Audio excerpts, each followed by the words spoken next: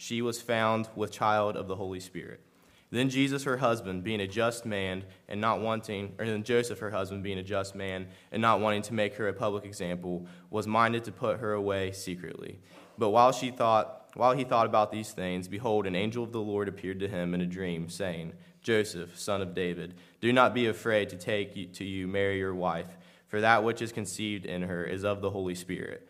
And she will bring forth a son, and you shall call his name Jesus, for he will save his people from their sins. So all this was done that it might be fulfilled, which was spoken by the Lord through the prophet, saying, Behold, the virgin shall be with child, and bear a son, and they shall call his name Emmanuel, which is translated, God with us. Then Joseph, being aroused from sleep, did as the angel of the Lord commanded him, and took to him his wife, and did not know her until she had brought forth her firstborn son, and he called his name Jesus. Let's pray. God in heaven, I just want to thank you for this day, Lord, and just thank you for already showing up to this service, God. We're just so thankful for everything you've done for us, every blessing you've given us, God, for every heartbeat, step, and breath, Lord. We're just thankful to be able to come here and gather one more time, God. And Lord, we just ask if there's one here that's not saved, Lord, that today be the day, God. And if there's one here struggling, Lord, that they lay the burden down, God, and just let you take it, Lord. And we're so thankful for everything you've done. And we ask that we take this message to heart and carry it with us throughout the rest of our lives and just let it help us grow, Lord. In Jesus' name I pray. Amen. Thank you. You may be seated. I'm grateful for our praise and worship team and our special singing.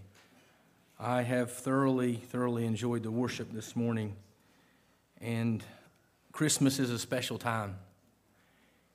I read this passage of Scripture, and there are 3 lessons from this Christmas story that I think that we all need to take to heart. In verse 18, now the birth of Jesus Christ was as follows. After his mother Mary was betrothed to Joseph, before they came together, she was found with child of the Holy Spirit. The first lesson I learned from Christmas is nothing is impossible with God. I'm afraid we've forgotten this, church. I'm afraid that in our churches across the land, that even in my own life perhaps, we have forgotten that God is the God of all possibilities. God is not limited by anything.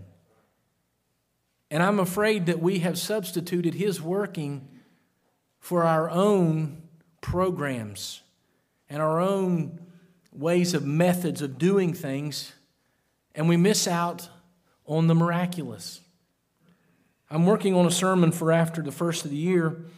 Jesus could not do many miracles in His hometown because of their unbelief. When's the last time we've seen a miracle? When's the last time we've experienced a miracle? And I'm not going up here going crazy, you know that. But God is a miracle-working God. And I'm not saying the gift, I'm not talking about us and the gifts of healing and all that. I'm talking about God doing His supernatural work in our church, in our lives. Do you know that there are scholars, so-called scholars today, who question the veracity, who question the sincerity of the Scriptures in saying that Mary was a virgin? They attack the virgin birth because they simply do not believe in miracles. They do not believe that God said in His Word that He is a miracle-working God. Luke chapter 1 and verse 37 says, with God, all things are possible.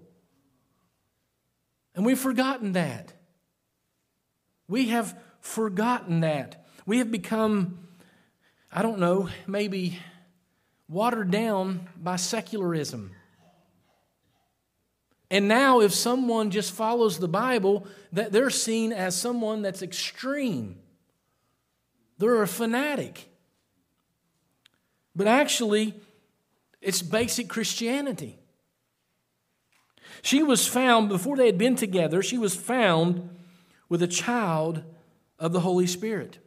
There are some who attack the virgin birth, the doctrine of the virgin birth, because in the Old Testament, the Hebrew word can mean young damsel, young lady.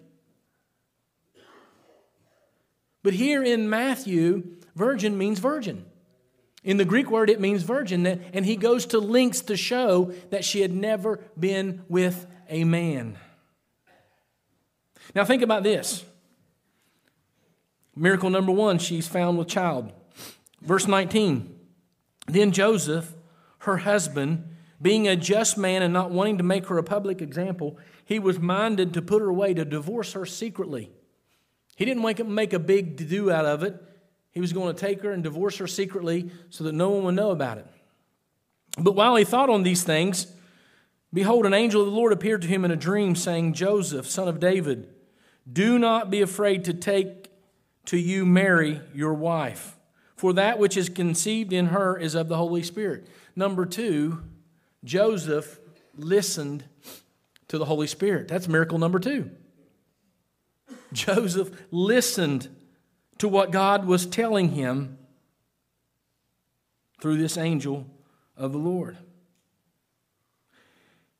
And she will bring forth a son, and you shall call his name Jesus, for he will save his people from their sins. I don't know what you're struggling with this year, but I know that everybody's struggling. I know that everybody is struggling. And I want you to know this. God is still God. He still does miracles. And whatever you're facing, He can take care of it. So the first lesson from Christmas I have learned is that nothing is impossible with God. Amen. Nothing is impossible with God. The second lesson I would like for us to see, let me read in verse 22 and following. So all this was done, that it might be fulfilled, which was spoken by the Lord through the prophet, saying, Behold, the virgin shall be with child and bear a son, and they shall call his name Emmanuel, which is translated God with us. Then Joseph, being aroused from sleep, did as the angel of the Lord commanded him. The second lesson I would like to present to you from the story of Christmas is that there's nothing more important than you and me hearing from God. Nothing more important. Guys, how many times do we face a situation that's a bad situation and we pick up the phone to call our friend, or we call our parents, or we call someone else, and we haven't even consulted with God? We haven't even talked to God. Do we ever just sit as we read His Word and ponder and meditate on His Word? I'm having to listen to the Word a lot. It's very difficult for me to read big chunks. So I've been listening to the Bible a lot on the app and listening to it, someone reading the Bible to me. And I notice that when I'm doing that, and I'm sitting and I'm listening and I'm focusing, I'm catching a lot of things in Scriptures I've missed through the years. I want to learn to listen to God. Now, God primarily speaks through His Word. And I know that this was a special time and a special revelation, and I do not know that God is going to speak to you through dreams and all that. I'm not here to teach that. But I'm here to teach you that if you're in the Word of God, you will learn to listen to God, and that He can guide you, your thoughts. He can guide you through conviction. He can guide you through His very Word, and you can hear what God wants to say to you. Amen. But we can't do that when we're filtering all the world through our lives. We can't have the Word of God on our lap and the television on. Matter of fact, I found that when I'm not on that, if I'm just trying to read the Word, the further I'm away from that phone, the better I am. That device is made for distractions. And the devil knows just when to send you an email or a notification, and you got to look and see what it is.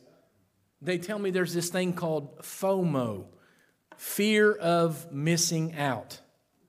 Here I'm learning all these new young terms. There's actually a condition where people are afraid they're going to miss out on something.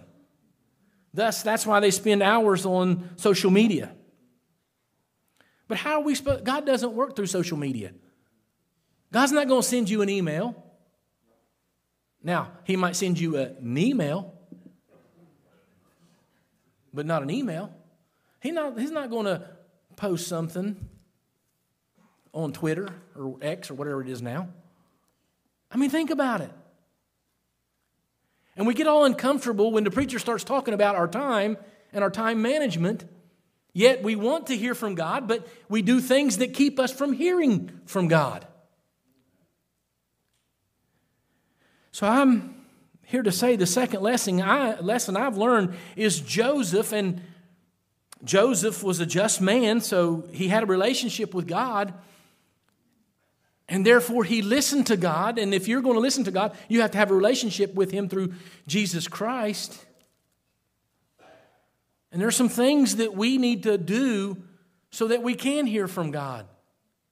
We don't need to make rash decisions. We need to pray, and we need to think about things. And we need to let God be God and tell us what we need to do. I'm thankful that Joseph listened to God, aren't you? If Joseph would have been clouded with all the world and what everybody was saying and all the clamor, because I'm sure there were people talking. People have been the same since the beginning of time. It's called humanity. I'm sure there was a bunch of chatter about them. I'm sure there was a lot of talking going on. And Joseph could have listened to that, but he didn't. He chose to listen to God. And I don't want to argue with you whether he had the choice to choose or not. I'm just telling you, he did. So the first lesson is nothing is impossible with God. Second lesson is nothing is as important as listening to God. And lastly, there's nothing more important of a response than faith and obedience. Faith and obedience. Verse 24, then Joseph, being aroused from sleep, did as the angel of the Lord commanded him, and took to him his wife, and did not know her till she had brought forth her firstborn son, and he called his name Jesus. Do you know why Joseph named Jesus Jesus? Because God told him through the angel of the Lord to name him Jesus. You know why Joseph took Mary as his wife and did not know her until after the baby was born? I'll tell you why. Because he had faith in God. He believed what God said. Listen, faith is not you coming to a conclusion, conjuring up something in your mind and saying, okay, God, I'm going to believe you for this. Now give this to me. That's not faith. Faith is believing that God will do what He says He will do. That's faith. That's faith. And long before you and I are obedient, we must have faith. Do you know without faith it's impossible to please God? Now I know that many of you have faith in the Lord Jesus Christ to take you to heaven. But do you have faith for your daily needs? Do you have faith? Do you have a faith that brings you to the place of obedience to all that God wants you to be obedient to? That's the issue. And that's the third lesson from Christmas. We get caught up in the trappings and we love the manger scene. But there's a lot of theology before we even get to the manger scene. There's a lot of practical Christianity before we get to the manger scene. Let me ask you a question.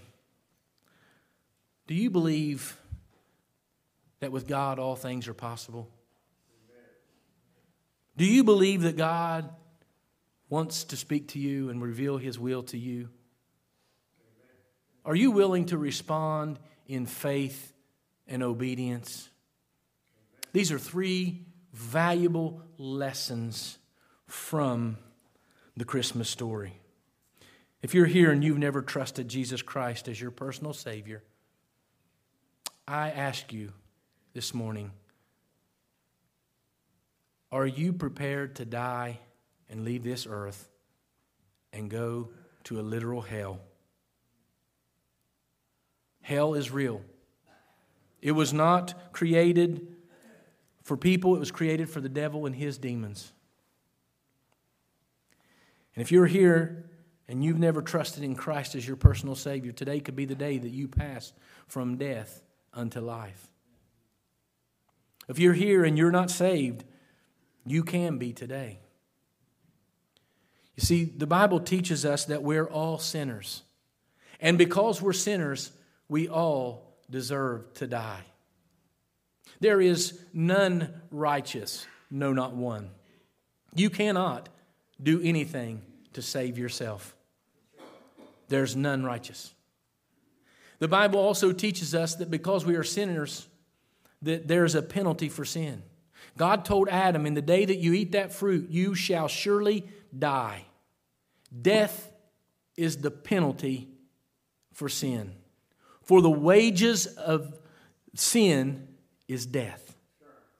The wages of sin is death. And they always go paid. They never go unpaid.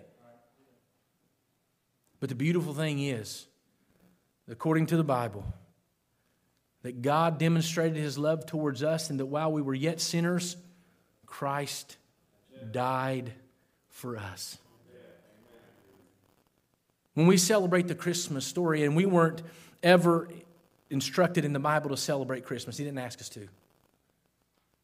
But I think He is honored when we worship Him in Christmas.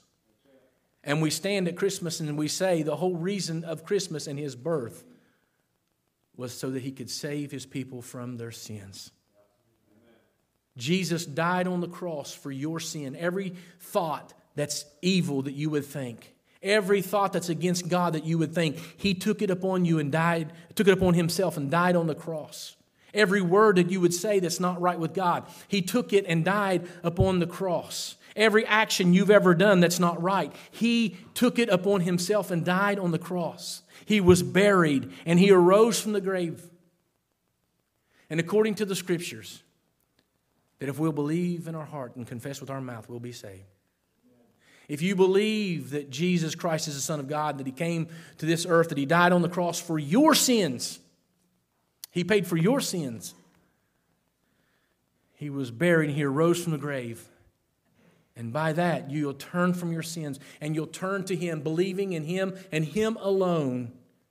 You can be saved this morning. Would you bow with me for just a moment? With our heads bowed and our eyes closed, may I ask you this? Would there be anyone in here that say, Pastor, listen, if I were to die right now, I'm not